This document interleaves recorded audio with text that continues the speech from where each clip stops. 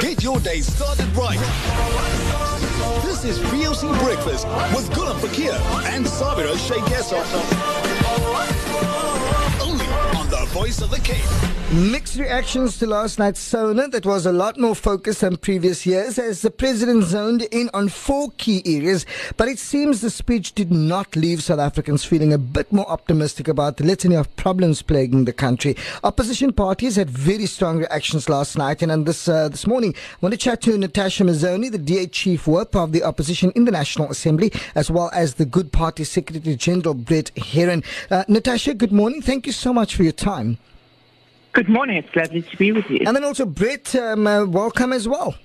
Good morning and thank you. Natasha, let's start off with you. Did the SONAs have enough detail? The State of the Nation address, did it have enough detail? Was it meaningful? And is it deliverable? Well, I think that it's a SONA that certainly was packed with the most content of any SONA we've heard before. We went from hearing about smart cities to electric cars to you name it, it was in that speech. And I think that this should have been a very focused SONA speech, and it should have focused directly on the COVID-19 pandemic and exactly how the rollout of the vaccine plan was going to happen, give us exact dates as to when we could expect the vaccine to come in, tell the country exactly who we can expect the vaccine to be coming in from, and how the rollout would happen. I think that would have been the right thing to do. I think that the country at the moment is in a state of flux and limbo where people are now literally, rather terrified at the thought that nations across the world are hitting and going beyond the 50% mark of having vaccinated their nations, and South Africa hasn't even started vaccinating the very first person yet. Also, what I thought was a bit rough was giving South Africa this grand story about this change in the rollout of electricity across the country when we're in stage 3. And I think the most telling thing last night was that it was costing 150 million rand to keep the lights on during SONA by Eskom to stop stage 3 load shedding happening while the president was delivering his SONA address. And 150 million rand an hour worth of diesel was being spent to keep the lights on. But we were hearing about electric cars being rolled out, and we were hearing about how electricity was going to be diversified. But no fixed and firm dates given again. I think the most positive thing coming out of there, where we were told that bid window 5 and 6 would be open by August, and I think that was about the most positive thing we heard. But I think in general, rather pie in the sky. And definitely someone wrote that speech to make it so full of content that it was, a bit hard to drill down to the facts. Now, I'm going to get back to one of the points that he had a strong focus on was unemployment, and I'm going to ask you to share comments around that. But before we do that, Brett, your assessment. Well, I mean, there were 4 things that the president identified as a priority, and we had 4 things that we wanted to hear. To start with, South Africa is not going to progress out of the current state of crisis that we're in unless we firstly manage the COVID-19 pandemic in a way that allows us to return to social and economic activity. So we also wanted to hear a far greater detail about the rollout of the vaccine. The second thing that we wanted to hear about was securing our electricity and energy generation capacity so that we can end load shedding. We cannot year after year after year have promises about extra electricity generation capacity, and it doesn't happen. We thought that there should be some focus on radically improving our education system so that young school leavers are equipped for participating in a new economy. And then the fourth thing that we wanted to hear about a lot more about, and which wasn't really covered, was the financial support that the country would provide to those who are ready and willing to work, but for whom the economy provides no opportunity. So in other words, a basic income grant. He actually spoke about well, you're talking about long term, but he extended those grants, and we're going to talk about that also a little bit later. But Natasha, as in previous years, Ramaphosa had a strong focus on unemployment. Now, as we know, there are so many industries that have been devastated by this pandemic, right? Now, the DA earlier this week also spoke about the need to support businesses. Do you think he delivered on this? I don't. I think small and medium enterprise businesses have been all but decimated in our country. And I think that, if one looks specifically, for example, at your average spaza shop, now that we're going into these rolling blackout stages, it simply becomes impossible for spaza shops to operate because they can't go. They work on a day-to-day rotational basis with their stock, and if your fridge turns off for 3 hours at a time, your stock is ruined, and then you can't sell your stock to buy stock for the next day. So I think that the decimation of the spaza shop, of the entrepreneurial spirit, certainly didn't come across well at all. I agree with Brett completely about these social grants that we were told about last night. In actual fact, we were told about an extension, but we all know very well that there are people that are still waiting for their TERS payout and their UIF payout dating back to last year, August. So the extension seems more like a catch-up rather than an extension because there are people that are still waiting. So, like I said, whoever wrote the speech for the president definitely penned a bit of a spin on something that is incredibly crucial and incredibly dire, a situation that we never thought would get this bad. But certainly not a lot of hope coming for small and medium enterprises. And I think the business community as a whole expected the president to, congratulate them for in the darkest of times and during the worst possible time, many managing just to keep their doors open, only now to have stage 3 load shedding just come in and wipe them out. And I don't think that there is much more that small and medium enterprises can take from the government. And certainly this extension of grants is nothing more than a catch-up. Yeah. Brett, you know what? Last night's speech also, if you were to look at it, right, did it give enough or bring enough confidence to the international community, investors and rates agencies, etc.? Well, that remains to be seen. I think there wasn't a lot of focus on the structural reforms that would give rating agencies the confidence that they are looking for. But I think that there was enough in the macroeconomic space that is encouraging. There was a lot of information around investment, and the focus, I think, is correct on industrialization, on manufacturing, and on infrastructure. And those industries or those sectors are the sectors that will absorb lower skilled, unemployed people. So I think there is some good news there.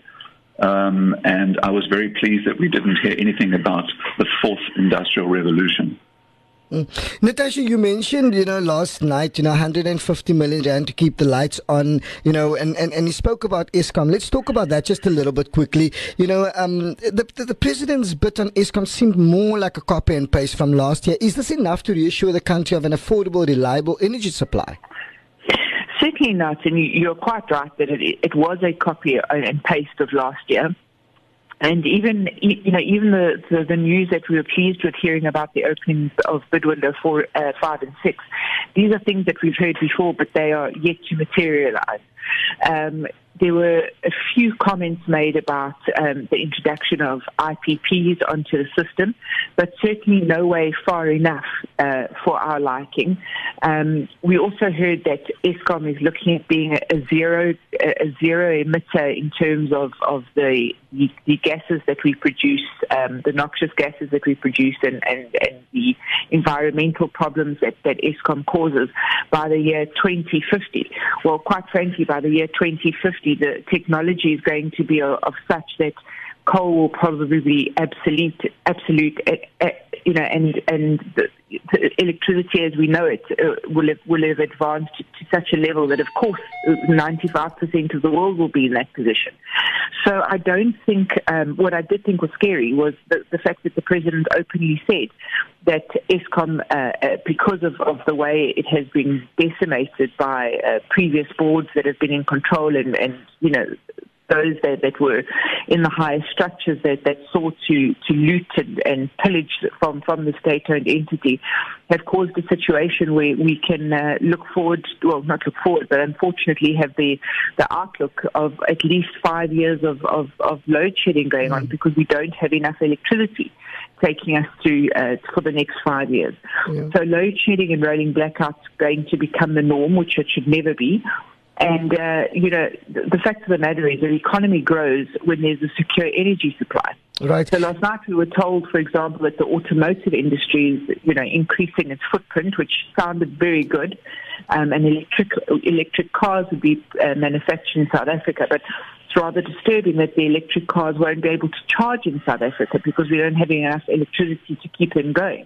So many a mixed message coming from the so-called good news that the President is giving us, because there is simply, you cannot build an economy if you don't have a secure energy supply.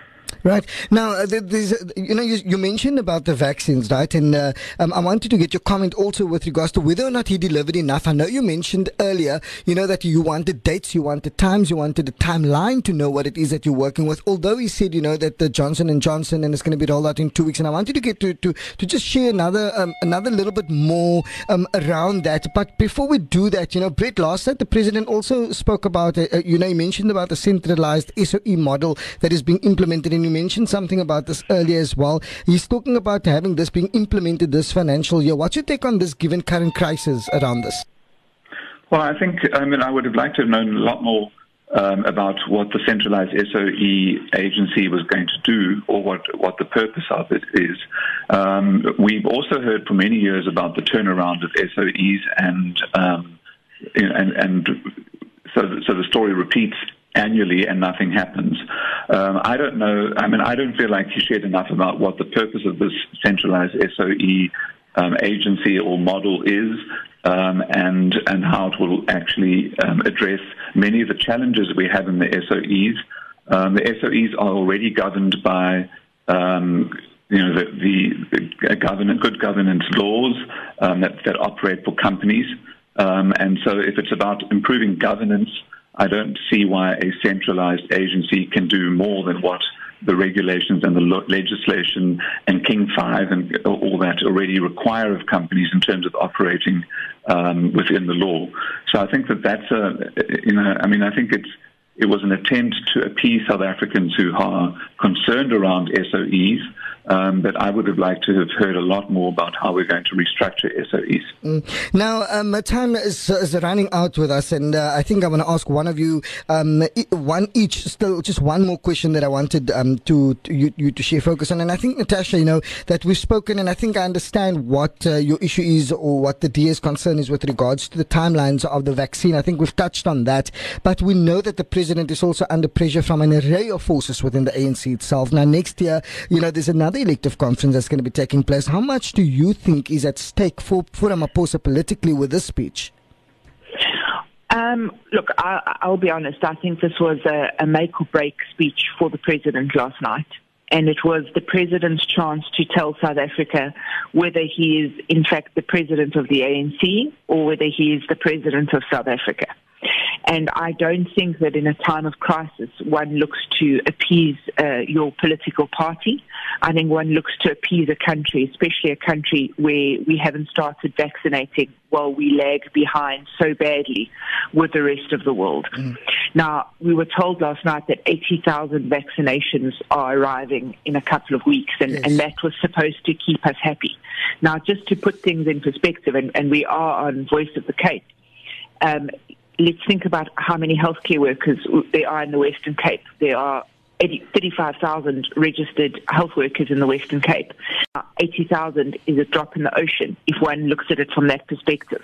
And the way the vaccine should be rolling out is you go from your healthcare frontline workers to your most vulnerable in society, and so you carry on. So 80,000 is really a drop in the ocean. And I think that for the majority of the country, we saw the speech as a political sort of it was really I don't want to be rude about the president, because I do understand the pressure that he's under, but I think he capitulated to his party's request, and I don't think that he came out strongly enough against his own party, especially when it comes to corruption. And given the fact that corruption is so rampant and so much of the money that should have been going towards the vaccine has now been wasted and looted by people within his very own party and by cadres that have been deployed by the ANC, I think the president proved last night that his interests lie within the ANC and not within the betterment of South Africa. Right. Now, Brett, also, just one last question to you as well, Brett. A lot of analysts wanted the president to be clear about the protection of the Constitution in light of Jacob Zuma's disrespect of the Zondo Commission. I mean, Natasha just spoke about corruption as well. Did Ramaphosa use this opportunity, Brett, to underline the commitment of government that he leads to the Constitution? Well, I think that he made some comments which he had to make around the fight against corruption. For me, I think obviously corruption and the Jacob Zuma position on attending the Zondo Commission and the Constitutional Court's order against him is important. But I think there were far more important things that he had to address in the speech. And so for me, the fact that he didn't deal with Jacob Zuma in the speech was not a huge disappointment. I wanted him to focus on turning this country around and focus particularly on electricity generation. So I think that the state institutions will deal with Jacob Zuma and ultimately with the offenders and the numerous offenders of state corruption and state capture, and that the president's speech last night touched just enough on corruption and reaffirmed his commitment and his government's commitment to dealing with it. The proof now is in whether they will do so. Let's leave it at that. Natasha Mazzone, DA Parliamentary Whip, as well as Brett Herron, Good Party SG. Thank you very much for your time this morning on Breakfast 91.3 FM. Thanks so much. Thank you. Bye-bye. Thank you. Bye-bye. Thank you so much. Now, just before the news, we spoke to Brett Herron of the Good Party, as well as Natasha Mazzone, who is the Chief Whip for the Democratic Alliance in the National Assembly. I want to bring in also Veronica Mente, who is the EFF's National Chairperson, to get their feedback also and reaction to SONA last night. And obviously, to comment on this, we've got Veronica Mente. And now, usually the Red Berets who would be disrupting SONA, so it was rather a quiet evening for them. Veronica, thank you so much for your time this morning on Breakfast 91.3 FM. The president had a rather ambitious plan for the economy last year, which was thrown into disarray because of this pandemic. Did Ramaphosa's speech, in your opinion, paint a more realistic picture of our current situation? Good morning, Gulam, and thank you for having me. Good morning to the listeners. It's rather very disappointing, given the disastrous state that the country is in. There was no plan that was giving us any direction as a country in terms of how do we revive our economy, how do we get ourselves out of this state. As you have indicated, that he has given a SONA that had so many plans, but none of those plans have kicked off. We cannot then put the blame entirely on COVID, because even with the COVID, when the country was locked down completely, it was locked down so that the health sector is capacitated. Did we capacitate the health sector? Did he give any indication that our health sector status has changed? Nothing has changed. We are taking kids during this COVID to schools that are dilapidated. Did he give a plan on how are we going to build more schools? How are we going to better the existing schools, the mud schools that the Eastern Cape still has? the temporal schools that the rural provinces are having. There was no such plan. When it comes to the economy, he was just talking, but you can hear that there's actually no plan. When you are going to be reviving the economy in a country of this, it's where you have minerals, where you have forestry, where you are dominating and other countries in agricultural products.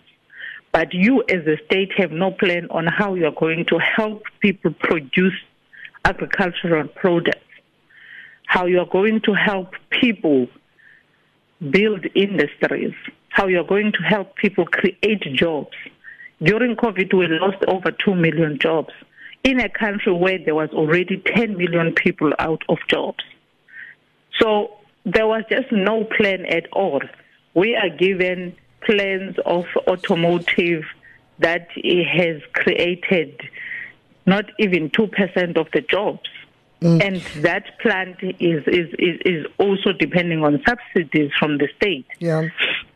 Now, and he is not giving us a plan on how is he going to give people land so that they are able to create businesses.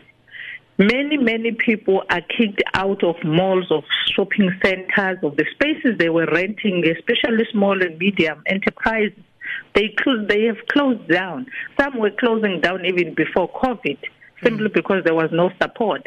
During COVID, then there was no support. Small business department, a minister who he has shifted now from small business to act in a presidency, had failed to utilize the budget for COVID in order to support small and business enterprises. And then today we must believe that he's got a plan. Okay. That is an operation. Now, Veronica, also, I mean, you spoke about education and wanted to see him speak a little bit more about that. And we know that there are massive inequalities in our education system. But I want to park that for now. I wanted you to share comment with regards to, do you think the president needed to have much more greater sense of urgency and commitment, to timeframes with regards to ESCOM, for example? Certainly. And what he's giving us with ESCOM is rather very disappointing. And if this country is going to allow that type of business that they were talking about yesterday, of splitting ESCOM into 3 segments, that of generating and transmission and then distribution, who is going to generate? We are currently fighting the issue of the IPPs, the independent power producers, who are milking ESCOM. ESCOM has no issues of finance. The finances of ESCOM are milked by the IPPs. The IPPs in this country that are helping ESCOM to produce electricity. Right now, they are not producing even 10% of the energy that ESCOM is distributing. However, the budget that goes to IPPs is way more than half of their budget, because they cost themselves a unit 225 cents. Yet ESCOM sell the unit for 95 cents. What business sense is that? Now, lastly, just as a point of departure, we know that the EFF is very unapologetic about gender-based violence. The president announced a private sector-led GBV response fund. What's your assessment of this part of the speech? It's like I said in the beginning, it's very disappointing. When it comes to GBV, it's even worse. He is referring to the national policy that they are busy with in terms of gender-based violence.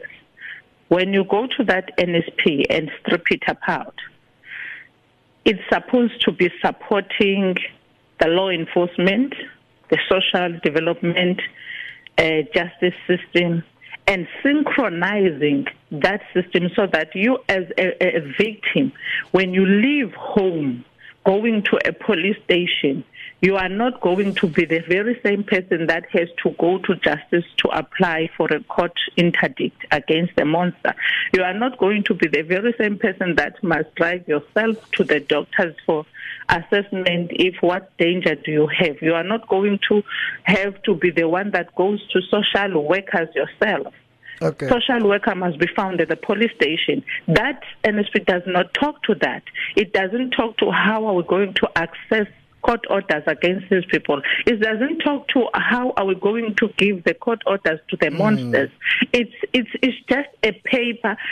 People sit together, and because that particular NSP is also in the Committee of Women in Parliament, but because the ANC is in majority and it uses majoritarian, it always passes senseless policies that do not help the people. Right. When it comes to GBV and that 12 billion, look at it, split it apart and divide it into this aspects of assisting women and children.